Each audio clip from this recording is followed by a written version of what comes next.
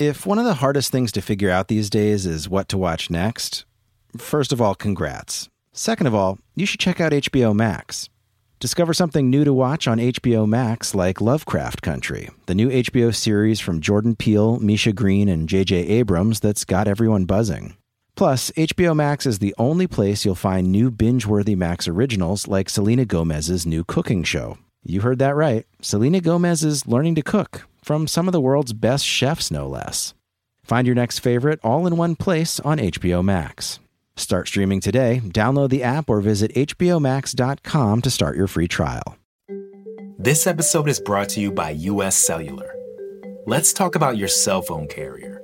When you think about your plan, does what you're getting feel fair? When it comes to staying connected, don't settle. When you switch to US Cellular, not only do you upgrade to fair, you're also joining a reliable network you can trust to have your back. No hidden requirements, no activation fees. Now that's fair. Learn more at uscellular.com. Hi, I'm Kara Swisher, editor-at-large of Recode. You may know me as a startup person or maybe just an upstart, but in my spare time I talk tech, and you're listening to Recode Decode from the Vox Media Podcast Network. Today in the red chair is Elad Gil, the co-founder of Color Genomics and longtime startup advisor. I've talked to him before about Color Genomics and other things, but now he's the author of a new book called Growth Handbook, Scaling Startups from 10 to 10,000 People. Elad, welcome to Recode Decode. Thanks so much for having me. So let's go through your background first before we start, because I want people to get a sense of who you are. You're not just some person pontificating on startups, of which there are many. Yeah. So let's go into what you do and how you got to where you are. Sure, yeah. I mean, if we want to start at the very beginning, I have sort of a weird background, so... Go right ahead. Birth is not accepted. Yeah, I was born in Jerusalem. Okay. And, next year in, go ahead. Yeah. So I got my PhD in biology from MIT. I have a background in math and biology. Mm-hmm. And I moved out here right as the entire internet was collapsing. So I had terrible market timing in terms of moving out here. So which collapse? The 2002 one? The 2002 one, yeah. Okay. And so I not only chose the wrong time to come here, I also chose the wrong market. I went and worked at a telecom equipment company. Oh, nice. I went through multiple rounds of layoffs. I eventually left that. A year or two later, I joined Google, and I helped start the mobile team there.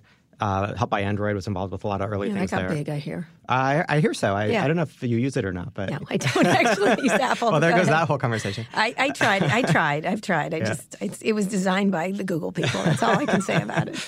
Yeah, not great UI, but great platform. Yeah, exactly. So I left then to start a company that Twitter bought. Twitter bought my company, which is an early data infrastructure company, when Twitter was about 90 people. Mm-hmm. I stuck around. Explain the company that they bought. It was basically... It was one of the really early developer infrastructure companies, mm-hmm. and it allowed any developer to build a geolocation-enabled application. And so just like Twilio allows you to add telephony, or Stripe allows you to add payment, we allowed you to add other features. And Twitter bought us back when they had this thriving developer ecosystem that they were going to really develop. Remember and that? Obviously that changed. So yeah, they had those big parties and events. Yeah, it was great. Yeah, while it lasted, it was really good. So my role at Twitter was really to help scale the company from 90 people to 1,500 people over 2.5 years. So I was involved with a lot of operationally intensive things there.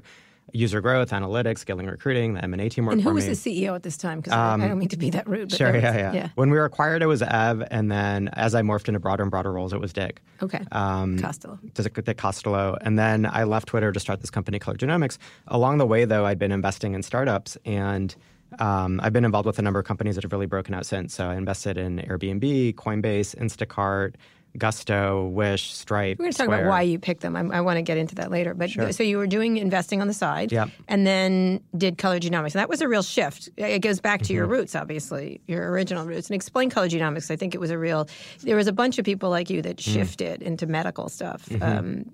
Which was an interesting... Sure, yeah. I think the origin of Color was really based on two things. One is my co-founder's story, who's now the CEO, Atman Laraki. And he's very public with the fact that he himself is a BRCA2 carrier. His mother's had breast cancer. This is a carrier for breast cancer. Exactly. And so he himself has cancer risk in his family. And it was really hard to get information or test results or be able to even take tests for different types of genetic disorders. And so the idea of the company was to ask, how can you build a platform where you marry software to genomics to allow people to really understand what they're at risk for? Which seems an easy idea, but has been hard for Silicon Valley. I think in general, healthcare is a very hard industry for a number of reasons. Google was in it, if you remember. And they were in it, out of it, in it, out of it. Involved, or whatever. I don't even remember at this point. And there were lots of different startups in the area, but this was one of the first around cancer, especially breast cancer and different things. And so why did you decide to do that? Yeah, I think part of it was just the sheer human impact of it. ultimately you hit a point in your career where you want to do things that really empower people in ways that, in this case, are literally life-saving. And that impact has ended up hitting much closer to home in a lot of ways than we expected. So, for example, one of our investors, his fiancée at the time took our test. It turned out she was a BRCA carrier as well. Her mother got tested. It turns out that her mother was a carrier. And so her mother elected to have a oophorectomy, and they found that she had stage 3 cancer at the time. And so now every time that I see them, they're now married, they have kids. Every time I see them, they say, well, thank you for saving our mother or mother-in-law. Right. So it's been very powerful. You don't get that at Twitter. Thank you for that tweet. I think Twitter's had its own large impact. We'll get into that later. Yeah. But so you did this, and then? And now I stepped down as CEO about 2 years ago. And why did you do that? It was for 3 reasons. Number one is, I've been operating for a long time, and at some point, you just don't want to do yet another sales comp review. And so the set of things that I was doing, Thank you for telling the truth. The set of things that I was doing, eventually they were still interesting, but it wasn't as novel as the first time I did it. Second, we'd hit a scale of about 100 people or so, and people were ping-ponging between me and Ottman for decisions, and we thought it'd be best to just have one person that you can clearly go to. Right. And then lastly, I think Ottman, on his side, really wanted to be CEO. He was ready for it. He'd been ready for a decade to be CEO of a company. And so it was the right time to make a transition. And so what do you do for them now? What is your... I'm a board member now, so I help out where I can, both on the board level. I've been helping out with a couple large partnerships or deals. But it's really morphed more and more into a board role versus anything else. So you've jumped from company to different companies, different areas, a lot of the similar stuff that you were doing, and so you decided to write this book. So explain what was the thinking behind it. Yeah, the book happened a little bit organically. I sat down over Christmas break about 2 years ago, and I just only wrote for a week because just like with early stage companies, there's the same set of questions over and over again. Right. For late stage founders, I kept getting the same questions. And so I said, well, I'll just write this guide, and maybe I'll just post it as a website in terms of how do you really navigate high growth and how do you deal with internationalization or M&A or raising late stage funding rounds. Right. And so I put this thing all together. I was about to launch it as a website, and I was talking to John Collison, one of the founders of Stripe, and I mentioned, I've done this thing. He asked to see it. He circulated to a bunch of his friends, and he wrote back to me a day or two later and said, hey, can we actually publish this at Stripe?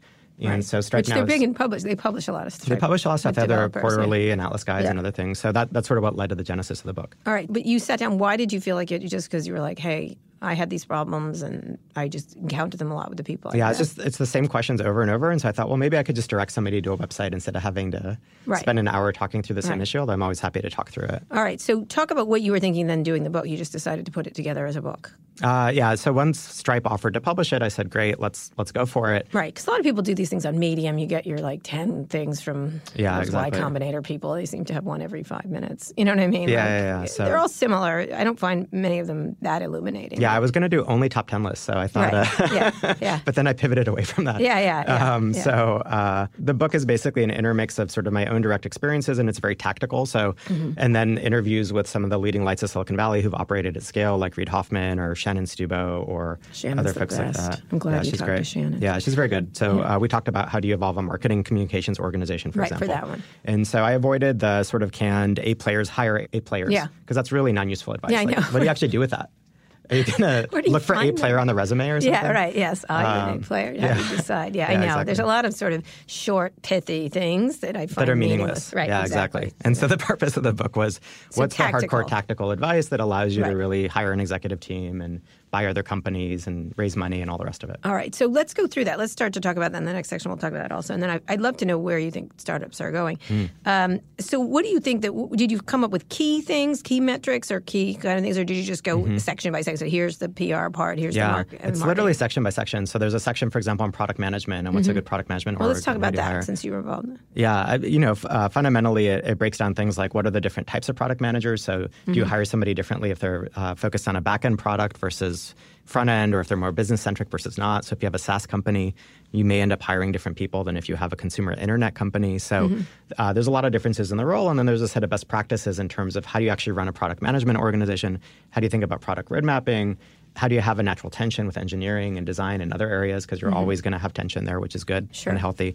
And so it sort of goes through those different areas and basically fleshes out, for example, for product management, what are key things you should be doing? How should you be thinking about hiring for it? And how do you think about the set of processes? And when you're doing this, the idea is that one of the things that startups think of, I want to get to this first, is that they think they're all special, like that they're different than everyone else. And they aren't quite the same. it's the same person I see across from me a lot of the time. I mean, individually, there's individual differences. But talk about that idea that people do, they have this sort of mythology of Silicon Valley as being this special sparkly place that isn't just like, a lot of it is block and tackle. I think about that a lot lately in our own businesses. Some of it's just basic block and tackling that is... Yeah, I think basically I almost have two opposing views on it. One is that the only good generic startup advice is that there's no good generic startup advice. Okay. Everything should be taken in context. But the flip of it is, to your point, there's lots of things that just work, and there's no point in trying to reinvent those things. And people who try to reinvent those things tend to fail. Right. Like, there's a way to do sales that works really well for enterprises.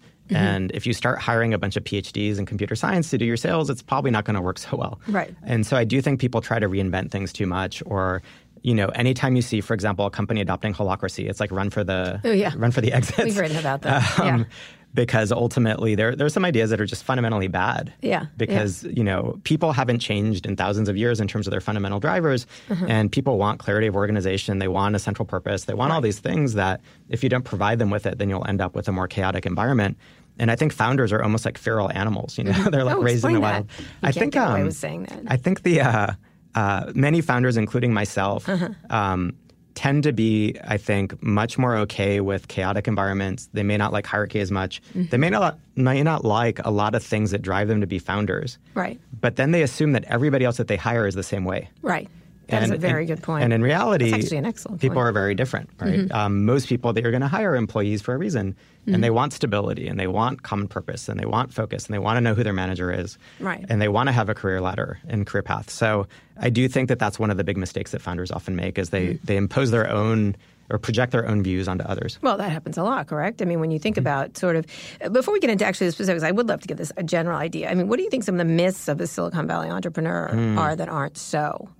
I think there's a number of them. That one is very, because they do impose their it's really fast. Well, it's because they're egomaniacs much of the time. There's giant not myths. You, everybody else. You say that and look away. You're like, not you. When you leave, I'll say everybody else. Yeah, I know. Egomaniac too. So I'll give you an example myth that I think is very.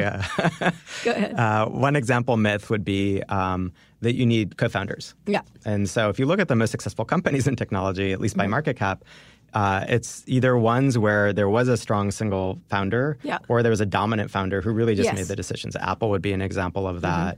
LinkedIn, it was mainly Reid Hoffman. Facebook, it was largely Zuck. And they do have partners. They have secondary partners like Gates and Ballmer. That was critical. Yeah, they have secondary partners, but Ballmer came in when they were 20 people or something. Right. And so I think it's more about constantly finding people in the organization who are going to be that central partner, to your point. But I think that's different from needing a co-founder at day one. Right. And so it's the Larry and Sergey disease, I think. Exactly. The evil twin disease. Yeah. Exactly. Yeah, I think they pulled it off. I think Stripes pulled it off. There's a couple companies. Although there was that a dominant partner there too, at which Google? is Larry. Yeah. No, absolutely. Yeah. And so I do think that people over-index on, is there a co-founder or not? And I think in general, sometimes it's better not to have a co-founder because you can make decisions cleanly. You don't have to argue about everything. There's a lot of things that it actually cleans up. Yeah, that's why I had to kill Walt Mossberg. Oh, are you serious? That's where he went. I was wondering if it's behind those super cartons on the floor over here. It worked out for me. It's a struggle. It's a struggle. Yeah. We ended up agreeing a ton, so it worked out well, and we had different points of view. But it's an interesting thing to think about. Yeah. So that's one. So not co-founder. What else? Yeah. I think the other big myth is the extent that people focus actually on the founding team and the founders versus on the market. And so I think Andy Rachleff from Benchmark has this great sort of Rachleff's law, which is... Oh, he has a law? Yeah. You haven't heard the law? Oh, my God. No, please. Yeah. So Rachleff's law is, great team, terrible market, market wins. Okay, great team, terrible market wins. Yes, absolutely. Terrible team, great market, market wins. And great team, great market, something magical happens. Right. Okay. Yes. And I think the middle one is the most interesting one. Yeah. Which is if you have product market fit. Right. And you're right. Your product is just working. It kind of doesn't matter that much initially how bad the team is. Right. It matters later. It's the difference between a $10 billion market cap and a $100 billion market cap. But fundamentally, if you have something good enough, unless you have a very strong competitive environment, like Microsoft, then you're going to succeed. Yeah. And I think the other sort of contrarian thing that I've learned recently is... Okay, that's a good law, Andy. I was going to make fun of him now. That's a good law. It's actually a pretty good one. Yeah. The thing that I learned recently, which I was surprised by, is when you do reference checks on founders, for example, if you're looking to invest, a good reference check is definitely a positive signal. Right. But a negative reference check is a neutral signal. Okay, explain that. So I'll give you an example. When I worked at Twitter, there was somebody who was always just hanging out in the hallways. Really sharp person, but never seemed really effectual, didn't really get anything done. Everybody thought this wasn't like the greatest person in the world. And that person now has one of the most successful companies out of Twitter. Okay. And so, if somebody had called me and asked, what do you think of this person? I would have said, oh, this person's like not very good. I would never back them. Right. And I've seen that with other companies as well that have now become actually quite large companies where people passed because they did a reference check and the person wasn't great. So I took him to dinner a couple of weeks ago and I said, hey, what happened? How'd you become so good all of a sudden? Right, because you sucked. Right, yeah. I didn't say you sucked. I said very politely, I was like, well, Twitter, you seem kind of, out of it. And he said, I finally feel like my ass is on the line.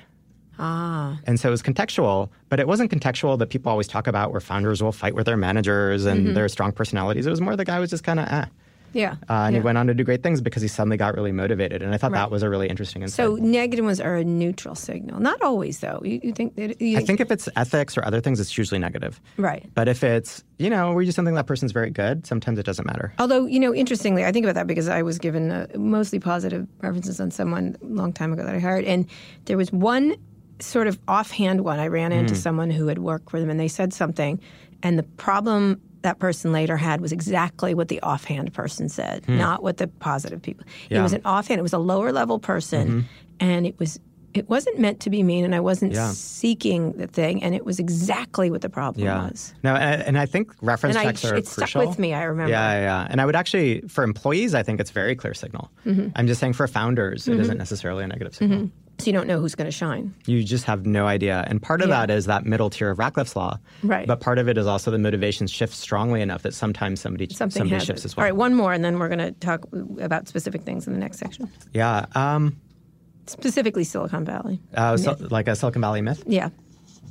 I can come up with some. Yeah, I'd love to hear yours. I think the founder is God myth. I think I think you're right about there not needing to be partners. But I remember one thing Steve Jobs once said to me. He was talking about the company, and he said he didn't. This was offhand, and he said it backstage, and he's like, everyone always thinks I do everything, and he had a healthy ego, more than healthy ego. But he's like, he thinks everybody there is an Oompa Loompa at Apple, and actually it's a stronger team, and they don't notice it. And he hated that. He, as much as he liked the attention, I think he also understood that he had a strong team behind him. Yeah, I think that's fair. I mean, startups are really team efforts. And so one of the advice I often give founders as they're scaling is you actually don't need to do all the stuff that you think you need to do. Right. You need to find people who can. Right. And then empower them, and then you have like a team going after it. I mean, honestly, one of the bigger Silicon Valley myths, just to add a final one, is the degree to which contrarianism tends to be correct. I mean, contrarianism usually is wrong. Yeah. And that's why it's contrarianism. Yeah. And people who are often contrarian are actually often wrong as well. It's just sometimes they really hit it. It's called frequently wrong, but never in doubt. Yeah, exactly. And so I actually thought it'd be really cool to construct a 2x2 matrix of people who are contrarian versus people who use 2x2 matrices. And so in your upper right hand, who's both contrarian and makes matrices, is Peter Thiel in his book. There's people who are contrarian but don't make matrices, like Keith Rabois. And then you have people who make 2x2 matrices but aren't contrarian, like McKinsey consultants. Okay, explain 2x2 matrix. Oh, I'm sorry. A 2x2 matrix. We can skip this topic too, but a 2x2 matrix is basically you have two axes, a y-axis and an x-axis, and it's a box, and you have four boxes, and you say, okay, let's divide things up into two characteristics and ask who has both characteristics, who has one or the other characteristic, and who has none. Yeah. And so for contrarianism, you can construct your own matrix. And it was sort of driven by Peter Thiel's book. Right. So there's one in New York Magazine that's despicable and lowbrow and highbrow. It's great. There's despicable, not despicable, laudable and stuff. So go ahead, finish with that. So contrarianism. Yeah, so I think contrarianism, which is very much celebrated in Silicon Valley. It's very celebrated, and rightly so, because I think if you're constantly falling into the status quo, you're never going to do anything great. Right. And so you do have to question things. You do have to look at fundamentals.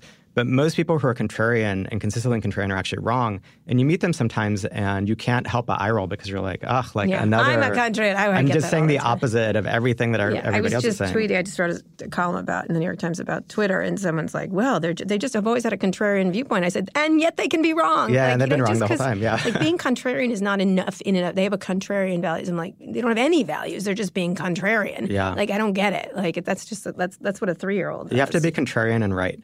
Or have something behind it. Like, but it tends to be like celebrated. I don't, because there is a thing of like when we started this podcast, nobody thought we should do it. And we just did it. I liked him, but it wasn't contrarian. It was I just like, it was an interesting thing. All right, when we get back, we're talking, this is a really interesting discussion with Elad Gil. He's the author of a new book, High Growth Handbook, Scaling Startups from 10 to 10,000 People. We're going to talk about that when we get back. And then later we're going to talk more about where startups are in Silicon Valley now. Searching for what to stream next? HBO Max is where all of HBO meets the greatest collection of movies, shows, and Max originals for everyone in the family. Discover something fresh to watch with new HBO series like Lovecraft Country from Jordan Peele, Misha Green, and J.J. Abrams, or The Undoing, starring Nicole Kidman and Hugh Grant. You can also jump into a new Max original like Selena Gomez's new cooking show, Selena and Chef, or The Flight Attendant, a dark new comedic thriller starring Kaylee Cuoco. Ridley Scott's even producing a new series called Raised by Wolves. Whether you want to rewatch classic favorites or finally get into that show your friends have recommended 1,000 times, HBO Max has something for everyone. Start streaming today and find your next favorite. Download the app or visit hbomax.com to start your free trial. If you're an early adopter, you get that your devices and your connections need to be fast and help make your life better. But you might be forgetting one thing. Tech should be fair, too. Fairness isn't a new idea, but it is to wireless. That's where US Cellular comes in. At US Cellular, people come first. And that means a fast, reliable connection with no hidden requirements and no activation fees. They'll even pay you back for unused data. When you upgrade to US Cellular, you upgrade to fair. Learn more at uscellular.com. We're here with Elad Gil, who's the author of a new book, High Growth Handbook, Scaling Startups from 10 to 10,000 People. He's also quite fascinating. Talk a little bit about this specifically. So you go through product marketing. Yeah. So, what else? Yeah, sure. So there's sections on the role of the CEO. So what should you actually be doing as CEO should be focusing on. There's managing your board. So how do you deal with board members who aren't acting correctly? Can you remove them? Can you not? How do you think about constructing your board to begin with? Right. And I should say for each of these sections interwoven, there's specific interviews on those topics. So for example, in the board section, there's an interview with Reid Hoffman around how does he think about board members and how to manage the board effectively. So that'd be another example. Talk about that, because I was just debating this issue, the boards, because there was an idea that you should put workers on the boards, on every board, and should it be legislated or not? I think it is a great idea. I think it's always a great idea to get workers on the board, and legislated if you have to, because usually they pack these things with their friends and idiots. So it tends to be, it never tends to be a very good board. And Silicon Valley boards, I've written about quite a lot, are quite weak. I mean, as far as I can tell, some of them are. They don't think they are, but they often pack them with VCs. There's always, it's typically white guys. It's they grudgingly put a woman on, even though they're their custody. You know what I mean? Anyway, talk about sort of how boards are comprised. Yeah, I think really the way to think about your board is to evolve it. So to your point, what may be right really early, which is the founders and a couple VCs, maybe a terrible board later really as a company scales. It just is. I don't ever think it was right in the first place. It depends on what you're looking for from a board. I think in general, venture capital is a bundled product. Right. So it's a bundle of advice, money, and governance. I think it's just money. And no, I was about to say, in many cases, nobody's great at all those three things, or very few people are. And so my argument is actually it shouldn't be a bundled product, right? It should be unbundled. And you should have great people on the board who are really amazing at advice and governance, and you can get capital separately. And to some extent, you could argue the cryptocurrency world is doing that very badly, right? They've sort of taken that to the opposite extreme in terms of not really thinking through some of these structures. But fundamentally, you have this bundled product, and it's an accident of history, right? Because some of the people who are giving money back then actually were helpful or did have advice. And that's shifted dramatically. That said, when you start thinking through who you want on your board as an early stage company, you do want to look for people who are able to help with those other elements and not just give you money. And there's only a handful of people who are really good at that in Silicon Valley. Right? Most investors are not great at that. No. As your company starts to scale, the set of issues change pretty dramatically, right? You go from an early stage company where there's really honestly only three things you have to do as an early stage company. These are hard things, but don't run out of money, find product market fit, and don't fight with your co-founder. And if you do those three things, you'll succeed. And that's it. That's all an early stage company has to do. All right, then. It's really hard, though. Break them all. It's really hard. A late stage company is way more complicated. You have new functions to run that you've never actually been involved with. You're internationalizing, you're buying companies, you're launching new product lines that you didn't have before. The scaling of employees. You're scaling sales and other things. So you have all these different things going on. And the board should sort of evolve with that, because suddenly you're going to need people who can help you with some of those things, or who understand the market and the regulation, or who understand other aspects. And to your point, there's also that the key aspect of board diversity of also finding people who then reflect your user base or the employee base that you want. I'm not just saying that. I'm not trying to be reductive. It's just a really interesting thing when they all evolve in exactly the same way. And it's not the right way necessarily. And I think a lot of their problems always evolve from the lack of viewpoints, like that they didn't think of it. And because they can't pick their head up off the table and look around and see people just like them, you're not going to get the correct viewpoint. Yeah, I think that's starting to evolve a bit, but it's going to take time. Why doesn't it evolve? What do you... I think there's a couple of hard problems, or they're not hard, but there's problems. One is just often boards are sort of network driven. Yes. And, I have a section in the book actually about avoid the VC crony. Don't find the person that's always doing things with the VC who gets added to your board and they're basically like a proxy. Right. Really what you should be doing is looking really broadly and asking what are we really looking for. And the way I think of a board member, and I think Reid Hoffman actually made this point in the book as well, is it's somebody that you'd love to work with or even co-found a company with, but you can't hire. And so that should be the type of person that you're looking for as a board member. Right. And... that may have different characteristics in terms of the market you're in or how you're thinking about the future evolution of what you're doing. For example, Coinbase added Katie Hahn to the board in part because of her regulatory expertise and background, right? And I think that was a good example where they said, okay, who can help us with something that's really important for the industry that we're in, and who are the best people for that, and let's add them on.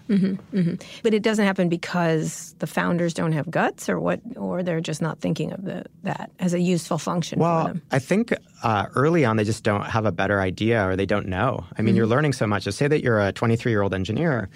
And you've never been exposed to any of these things. You've never been exposed to boards or governance or companies at any real scale. This is all new. And you're learning 30 different things simultaneously while you're also trying to keep a product going and a company up, and you're learning management for the first time, and you're learning new functions for the first time. It's actually really hard. Right. And the first time people go through it, it's just this chaotic roller coaster, and it's very emotional and awful. The second time people go through it, it tends to get better. Right. But the first time is always awful. Right.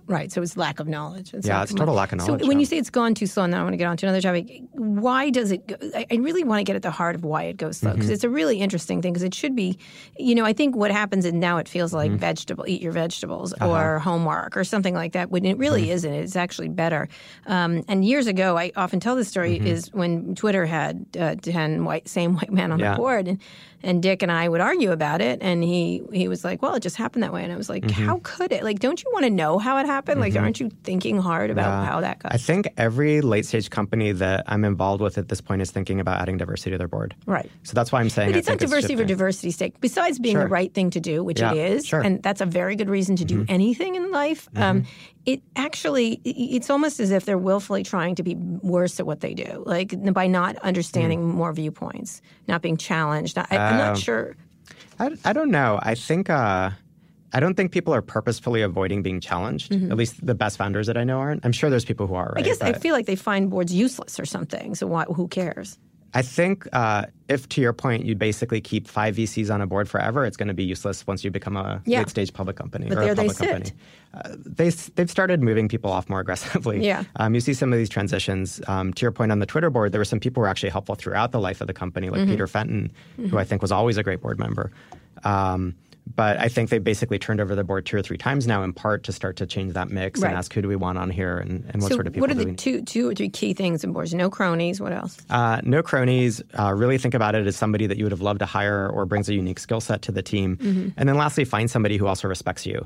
Right. Because the worst thing you can do is have sort of the old timer who's giving come at you. Yeah, absolutely. All right, let's get to another topic, which is employees and trying to scale employees. Talk about that, because one thing I noticed, a lot of companies, AOL, lots of companies, they have this group of people at the beginning that just aren't going to make it. Now, I remember going to lunch with someone who was going to be incredibly wealthy at AOL in the early days. Yeah.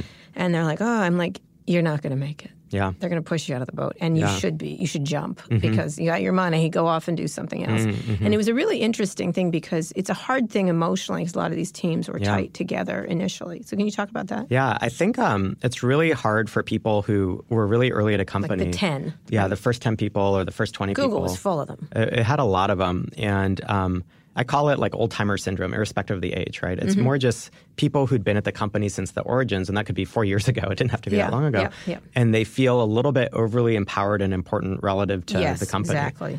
And so I think the key thing is that really what you need to focus on is explaining to those people that the company's evolving, the culture's evolving. They're not going to be having lunch with the CEO every day like they used to. They're not going to have input in every decision. Like one of them was always, I'm on the plane. Like, that's probably a Google story. Yeah, it is. Of course it is. And so, really their role is going to evolve, and really what's going to happen is their role is going to shrink and then it'll expand later because they have the trust of the founders, they have the context, they have all the things that actually make them incredibly valuable. But they can't throw a mini fit about the fact that they're losing responsibility. Yeah. And, an example of that would be, say that you're the first designer at a company and you're designing the whole product and the surface area keeps growing, and then suddenly they hire 2 more designers and your role just shrunk by a third. Right. Sometimes you may get really upset about that and you may fight with the new people and try and grab things. In reality, what you should be doing is saying, this is awesome, let's continue to build out the team. Because if you act well and you're helping others, eventually you may become the manager of that group, right? You may get more and more responsibility. Right. So a general rule is your responsibility will shrink and then it'll expand, and you need to be okay with that shrinking. You can't think about that. And what if you're the actual founder that has to do that when someone just isn't up to the task? Yeah, the hard part is many founders make 2 mistakes. One is they tolerate good instead of great in a role, in part because of that relationship to that prior person. Yes. And secondly, they cut way too much slack even if the person's doing an awful job because they feel like they owe them for the early efforts that they made. Right. And I do agree they owe them for the early efforts they made, and obviously they're well compensated financially and other things. But I think fundamentally what you owe is the organization and the 100 other people that came in on top of them who now are being impacted by this person who may be acting in a negative way. One of the interviews in the High Growth Handbook was with Ruchi Sangvi, who was an early engineer and then product person at Facebook. And she talks in the book about how in the early days at Facebook, she and then later she sold the company to Dropbox, right? So she said at Facebook, she was the person who was always fighting everybody new and fighting process and throwing a fit. And then when she came into Dropbox through the acquisition, her job was to be that that new person coming in and instilling process and changing things. Right. And she saw the resistance on the other side, and she said that was a really key learning moment in terms of these two aspects. Yeah, that's the way we do it here. Yeah. Yeah, I like to blow things up all the time. So I'm just like, someone was like, well, we did it for, I'm like, I don't care. Yeah. Like it's hard for people, and it's actually sometimes a test. Like, can you move along? That's hard. All right, then the last thing in this section, so when you're a founder, the same thing, stepping aside. The idea that you're not the one. Yeah, I think you have to be... Pierre Omidyar was sort of the best example of Pierre was good at that. Reed did that really well, too, I feel. So I think there's a few people who've done it. I think one of the big shifts in Silicon Valley, and I call it like the Sheryl Sandberg effect, was that transition from the hired gun CEO always coming in to people coming in as really strong COOs and complementing the founder. And that's done 2 things. One is I think it's helped founders grow and evolve and continue to have their vision. Some of them, The negative version of it is that it's enabled people to stick around when maybe they shouldn't, right? Because they're sort of being propped up a little bit. Right. I think fundamentally it comes down to, do you have the self-awareness to decide that it's the right moment for you to go and for somebody else to come on board and replace you. And how do you do that? How does... I think it's a few things. One is looking and seeing if things are breaking because of you, and if so, can you fix that or not? So if you're constantly the bottleneck for everything, you're not doing things right, how do you fix that? And again, if you're managing people for the first time and doing all this for the first time, I think it's a great opportunity to learn things, and you need to be willing and open-minded to do that. You should do maybe a 360 feedback cycle, so you get feedback from everybody around you so you can understand what your issues are or how you can improve.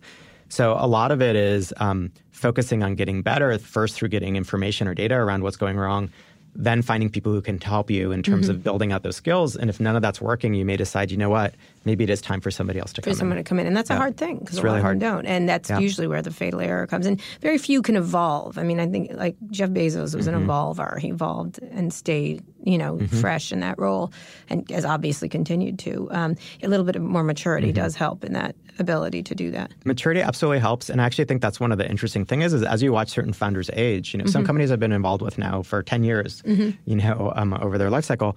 And you actually see the founders growing up and evolving and maturing in exactly those ways. Ryan Chesky. And great example, right? Like he's really stepped up in amazing ways. I didn't think he was going to make it, but he did. But he did, right? Yeah. And so I do think sometimes cutting people slack and saying, look, they're a young person figuring this out, let's help them.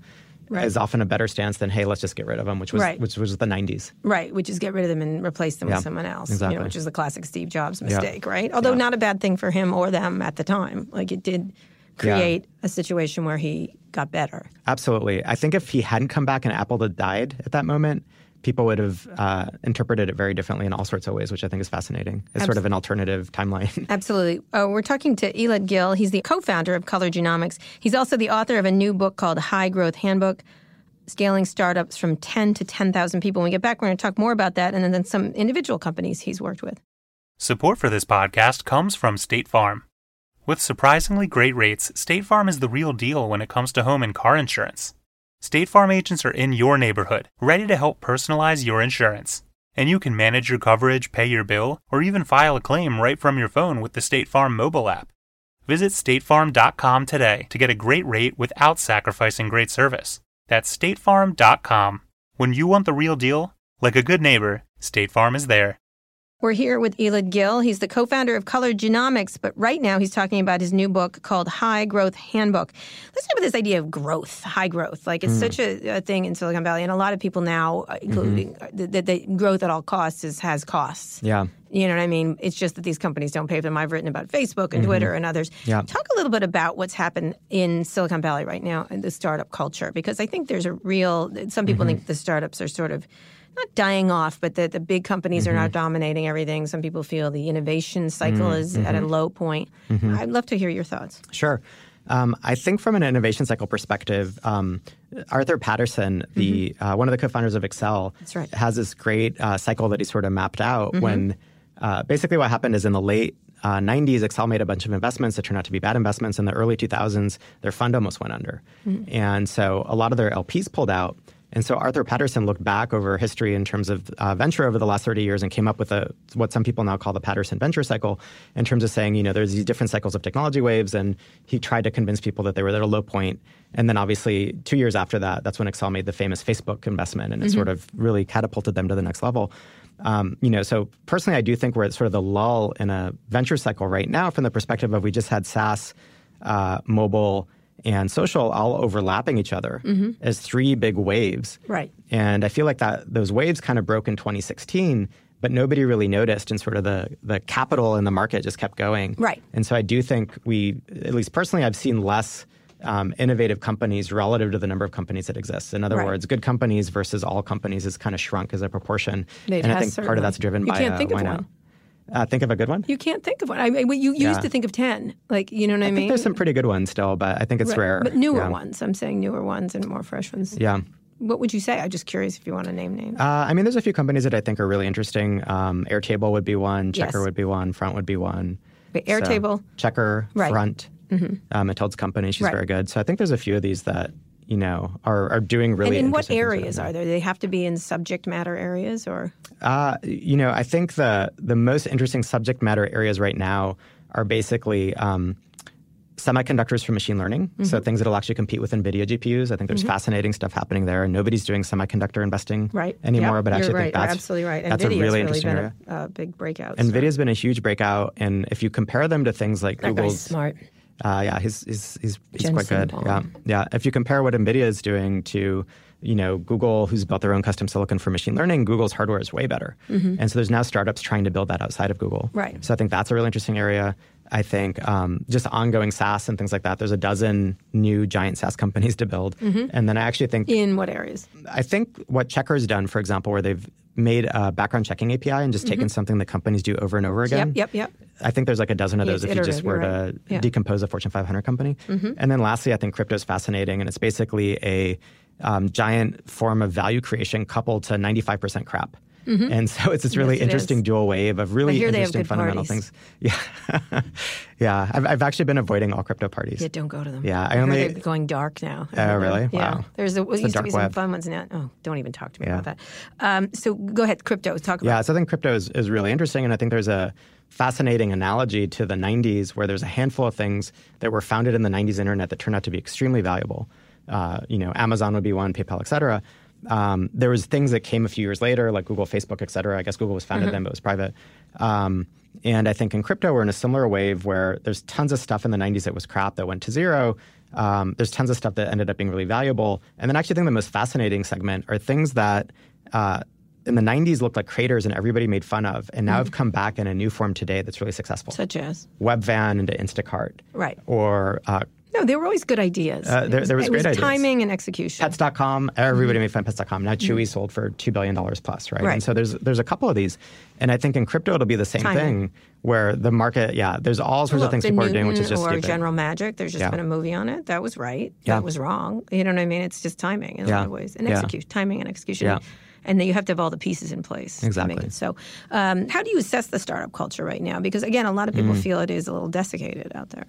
I think there's fewer... And the impact of the big companies. Talk about the impact of the big companies. Yeah. Because they seem to dominate everything right now. I think the big companies are dominating a lot of things. I think it's different from the 90s, for example. Really, it was just Windows and Microsoft and maybe Intel on the other side of it, and everything else got squeezed.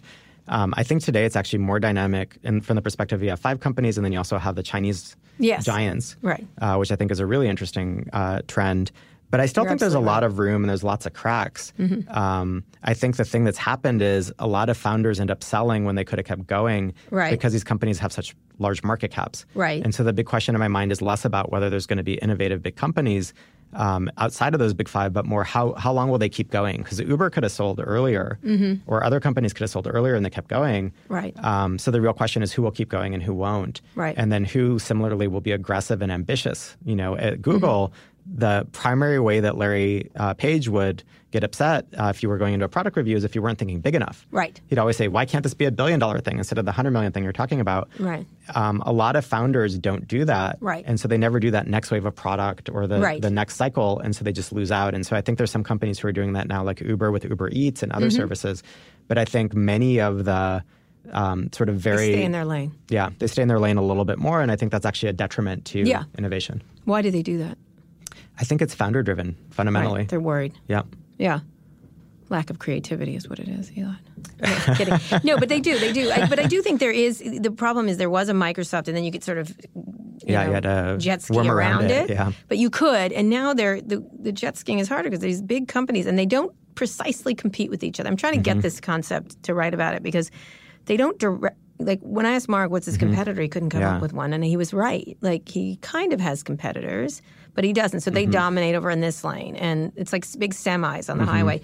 Amazon dominates in this lane, Google dominates on this lane, Apple dominates. I think each of them has a large core primary business that spins off cash that allows them to invest in other areas, and it's those other areas where they're competing. And so their core dominant area, they're not competing in. So they get to save that. But everywhere else they are. So, and I think maybe the place with the biggest overlap would be Android and iPhone. Where that's clear heads-on competition. Yes, it is. And yet it's not because people make you pick your... You kind of stick to the brand over time. Stick to the brand, right? Yeah. And it's kind of very differentiated and they're not... And there's also different price points. There's lots of reasons. But fundamentally, I think there are points of competition. It's more just that each one has their own core around the edges of entertainment, and then there's Hollywood at the same time because it's really interesting. So, how do you assess the sort of startup culture right now in Silicon Valley and elsewhere? Where do you think the excitement is going on? Obviously, you were born in Jerusalem. I think the thing that I worry most about startup culture is a loss of optimism. And so I actually think that a lot of the rise of cynicism that's been happening in Silicon Valley is a huge net negative because I think ultimately optimism is a reflexive asset. Me, but go ahead. In the like George Soros has this great notion of a reflexive asset. You know, the more people believe in something, the more likely it is to accrete value.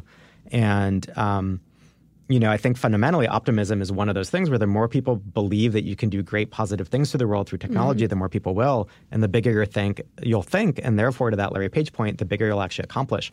And so one founder that I invested in emailed me a few weeks ago basically saying that he was at a dinner party and everybody started making fun of him because he said he wanted to change the world through his company, which I think is great. You know, there should be people who want to do good things for people through their companies. And so my feedback to him was find better friends. You know? Like you shouldn't hang out with these people. Well, there's a weariness factor that comes in and the damage that has clearly been done by some of these companies. And I think you can't – I'm going to push back on this because – optimism is good, but some of this optimism has gotten us into the mess that we're in now. What would be an example of optimism translating into bad? Because I think there's bad behavior translating into bad outcomes. I think some of these, as I have argued many times, that some of these creations have side effects that they don't want to take responsibility for, and they're heavy. There's some heavy side effects, right? That's different. That's not about optimism or pessimism. That's about owning your shit. Right. In other words, but they conflate the two. Like, oh, you're negative. I'm like, no, you made a fucking mess over here. Clean it up. And I'm not trying to say that you shouldn't do, it reminds me of something I always say, like, I've said this several times, is that you don't want to be the person at Kitty Hawk saying, oh, they only got 10 feet off the ground. Sure. That's shitty. Yeah. Like, they flew, right? You want to be, they frigging flew. You want to say that. Those Wright brothers. And not be the negative, or contrarian, for example. And at the same time, there is a regular and persistent technique that Silicon Valley people do, which is ignore the impact of their inventions. Yeah. I think those are separable, though. It's sort of like your kid gets into Harvard, but they never clean their room. They should clean their room. Right. But it's still great they got into Harvard, right? Yes, exactly. And so I do think these are separable things. Yeah. And I worry that there's such a rise of cynicism relative to anything a tech company does now. And I think some of it is earned, right? Like some companies have made all sorts of mistakes along the way. I'm not justifying that at all. I'm just saying it shouldn't bleed over to the 22-year-old person who's really excited about making great change and who's never done all that shit. They should learn from the mistakes of others. I would also argue that we have celebrated them a lot. They get licked up and down all the time for a decade now. And when people say just a second, they're not used to that. I think we've sort of raised overindulged children. Yeah, and so it's everything sort of like here's an award for this. And I think it's sort of we're swinging back on the pendulum. I just hope we don't swing back too hard. Right. Because I do think there's lots of good that's been done. And I'll give you a very stupid, trivial example, right? I was very stupid. Go ahead. It's I was looking. I wanted to cook some. I have an 18-month-old, so I wanted to cook something for him. Congratulations. Thank you. And if you feed them, they get bigger. Are you serious? That's how it works. I had no idea. It's been working. It was just spontaneous. Real big and they eat more. I was just guessing until now, so I'm glad to hear that. Move along. So I was cooking for him in the way that I found the recipes. I just opened up my phone and I pulled up a recipe and I made it in 2 seconds. 20 years ago, I would have called 5 people. I would have looked for somebody who knew it, or I had to go down to the public library to check out a recipe book. Right? It's actually the amount of information and access that we have in a friction-free way on a global basis is shocking, and people really forget that. Right. Like just 20 years ago, how different it was. And so technology companies have had this massive impact, and they have helped tons of people, and they've really helped pull a lot of people out of poverty and help solve other issues.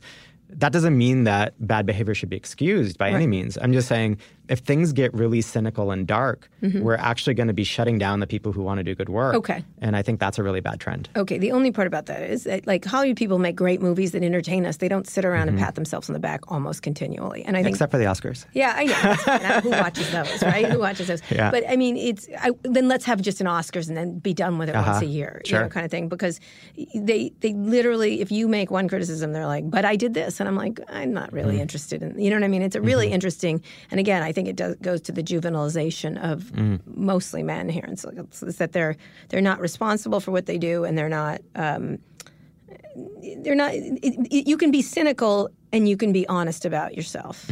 You know what I mean? And I think it's hard. The minute you are honest with them, they think you're being mean. And it's a really interesting thing because I encounter it a lot. I think that's a generic thing for people who have accumulated enough wealth or power over time, irrespective of industry. And that's a whole other part. The wealth and power part makes them immune to that because what happens is people lick them up and down all day. Well, I guess my point is that's true of every industry. That's not tech specific. In other words, if you talk to somebody from the hedge fund world, you talk to somebody who's a famous artist who's done really well. It's every person that I've interacted with, not every person, many people that I've interacted with from other industries have people around them who are basically benefiting but from being close to them. I think those Wall Street people know they're assholes. I think they never forget. I don't know. I think these guys have they look in the mirror and see a different version of what they're. And it's okay to have having complex thoughts about yourself is really hard here. They're much more reductive. I blame Twitter. Yeah, do you? I blame Twitter for everything. That's what I did today. So in finishing up, are we in a high growth period? Because you talked about China, the pressure from China, which is amazingly hard, and as it should be. What do you give us some predictions of what do you think's going to happen? What needs to happen? And then what will happen? Yeah, I think the biggest thing that I worry about is when interest rates eventually come up, and what does that mean for the entire tech economy? Right. And I do think that half of all the unicorns out there are overvalued. Like many of them actually don't have the fundamentals that would get this valuation that they have. And we also have a generation of founders who've grown up in a upmarket, it's been a decade, and a capital-rich environment. Right. And when that shuts down, I think it's going to be really messy for two reasons. One is people haven't dealt with it before, but equally importantly, our government is currently using up everything that you'd normally use during a recession to stimulate things. You'd do tax cuts, you'd have low interest rates, you do all these things. They don't have any more tricks. Right. So we're basically, once interest rates do go up and the economy cools down or the ability to have free capital cools down, I think a lot of unicorns will sort of go under. And then secondly, I think the big question is how long will that last? And I don't think it's happening in 6 months. I think it'll happen eventually, but then it could be pretty prolonged in terms of the outcome. So I worry about the macro side. The flip side of it is I am very optimistic about the fact that you can suddenly truly reach billions of people in a friction-free way for the first time.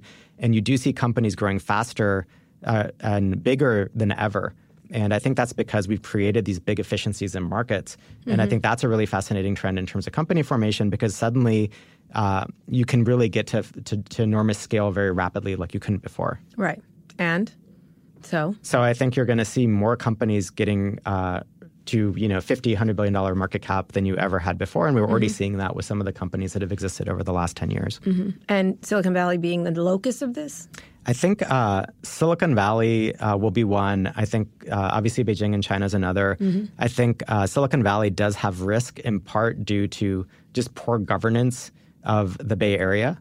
And I do worry about the impact that's going to have. And I think people underweight that and actually think it's a real existential threat over time. I agree. I completely agree. This city has all of them. They just it's gotten really bad. The expenses, everything else it creates. So what happens then? I think so physical things matter. Yeah, the real world matters. I worry about it a lot. I think there's some basic things that could be done around housing, around policing, around helping with mental health or other aspects of homelessness. So I do think there's 3 or 4 different areas where interventions would be very valuable. The key question is, will city government actually act on those? Will the tech community engage in those and try and help? And how will they all just that evolve? try to stop tech people from having lunch? Yeah, I think that's really a good idea. People shouldn't eat lunch. Oh my God. Intermittent fasting is in. That guy. Yeah. I mean, really? Yeah. Like, with all the problems of the city, that's what they go for. I'm going to rip that one. No, there's a great series of tweets around that. I believe me, I think tech people are over, and I can't believe I'm on the tech people side on this one, but I'm like, are you kidding me? It's just bad policies. It's basically San Francisco has made a lot of mistakes over time, and they haven't corrected it. And it seems like if that doesn't correct, you end up with some low point, and then you end up with a Giuliani-type mayor, which is effectively what happened in New York. The question is, when does that happen? They either bear hug tech or they kick them in the shins. I'm like, neither of these things are the correct way. Yeah. Like, you can force them into really good actions, you know, in a way that helps everybody. Yeah, I think there's a lot of things that just need to get fixed about the fundamentals of that's just San Francisco, but it's happening all over the Bay Area. Absolutely. Yeah. All right, do you have any? Are you going to start a new company? Not anytime soon. Medicine? So I'm gonna try and recharge a bit. Have you lost the energy, Elad? I don't think I've lost the energy. You definitely see some people who completely never want to start or run a company again. Yeah. I think there's lots of positives to running a company.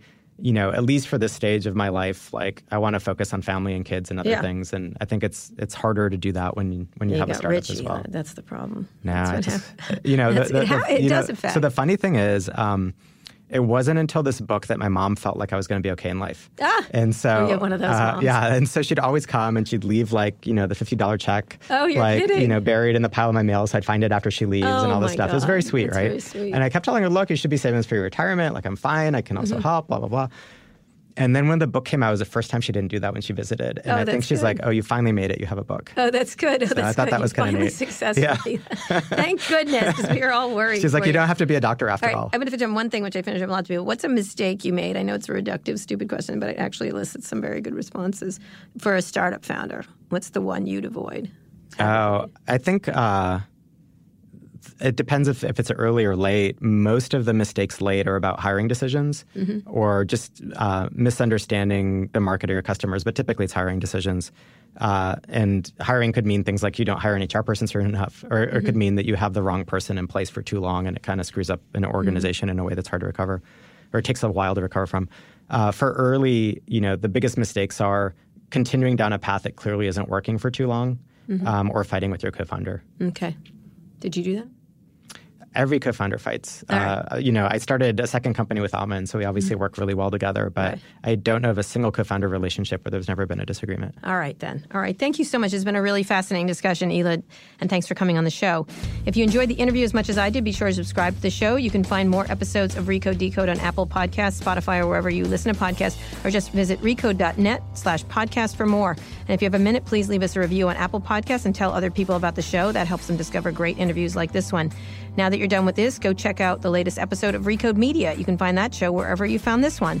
And Elad's book, just so you know, is called High Growth Handbook, Scaling Startups from 10 to 10,000 People. 1 million people told me I had to interview him, and they were unfortunately right. I'm wrong as usual. Thanks for coming on, and thanks for listening to this episode of Recode Decode. Thanks to our editor, Joel Robbie, and our producer, Eric Johnson. I'll be back here on Wednesday. Tune in then.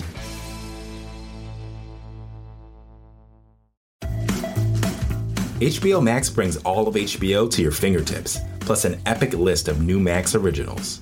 Whether you're into animation, classic movies, or binge-worthy series, HBO Max's suggested collections are curated by real humans, not robots, so you find the right thing to watch every time.